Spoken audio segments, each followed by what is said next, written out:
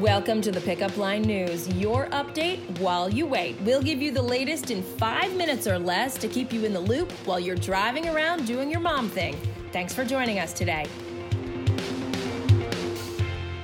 I'm Heather McBride, and here's your update while you wait for Wednesday, June 3rd, 2020.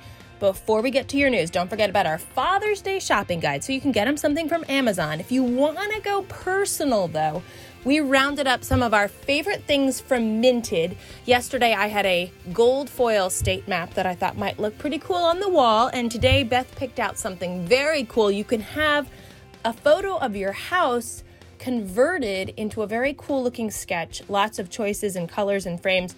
So definitely take a look at it. It includes a promo code that kind of sweetens the deal. All right, let's get to your rundown. Defense Secretary Mark Esper said this morning there's no need to use military force to combat civil unrest.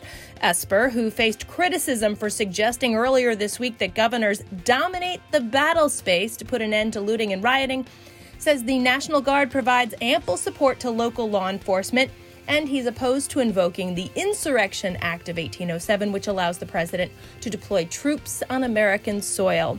Call this one a cinematic disaster. AMC Theaters, the world's biggest movie theater chain, reports it may have to roll the closing credits because of the coronavirus pandemic. The problem, according to AMC, is that even as restrictions loosen, studios are delaying movie releases. That limits the company's ability to recoup its estimated $2.1 billion in losses. Let's get to your lowdown. CNN and Sesame Street teaming up for a 60-minute special, Coming Together, Standing Up to Racism. So it's a CNN Sesame Street town hall for kids and families. Big Bird will join commentator Van Jones and CNN anchor Erica Hill to moderate the event. They'll be joined by Sesame Street characters including Elmo, Abby Cadabby, Rosita, and other experts who will answer questions submitted by families. That's Saturday, June 6th, 10 a.m. Eastern. Got stress? Yeah, us too. So with everything going on in the world, perfectly normal to experience higher levels of stress and anxiety. How to deal? Experts recommend practicing mindfulness. We know you've heard this before, but this time you're going to try it. Simple techniques, including everything from candle gazing to eating a strawberry very slowly, maybe making a gratitude list. Science proves this stuff is real. It's going to help you keep you calm, cool, and it will curb your anxiety. So lots of thunderstorms last night. I slept like a baby, but Beth was up all night reading The Lies That Bind by Emily Giffin.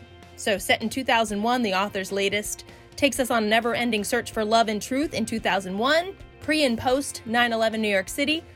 Giffin is back and better than ever, which is why she's one of our favorite authors. More on the book, and don't forget to grab this month's Beauty and the Book pick, also in today's issue. So, Melissa, she's making flounder Milanese. Now, I know a lot of people shy away from fish. Totally get that, but this is crispy, delicious, and a great way to get them to try fish, right? Kind of like fish sticks. It'll be great. And we got our playlist, songs from the United We Sing concert, or the artists who will be participating in that, June 21st. Have a great Wednesday, guys. Thanks for joining us today. Subscribe to get your daily news update while you wait, and also sign up for our daily digital newsletter. Just visit www.thepickupline.net to sign up, or you can text the word pickup line, that's one word, PICKUPLINE, to the number 22828. See you next time on The Pickup Line.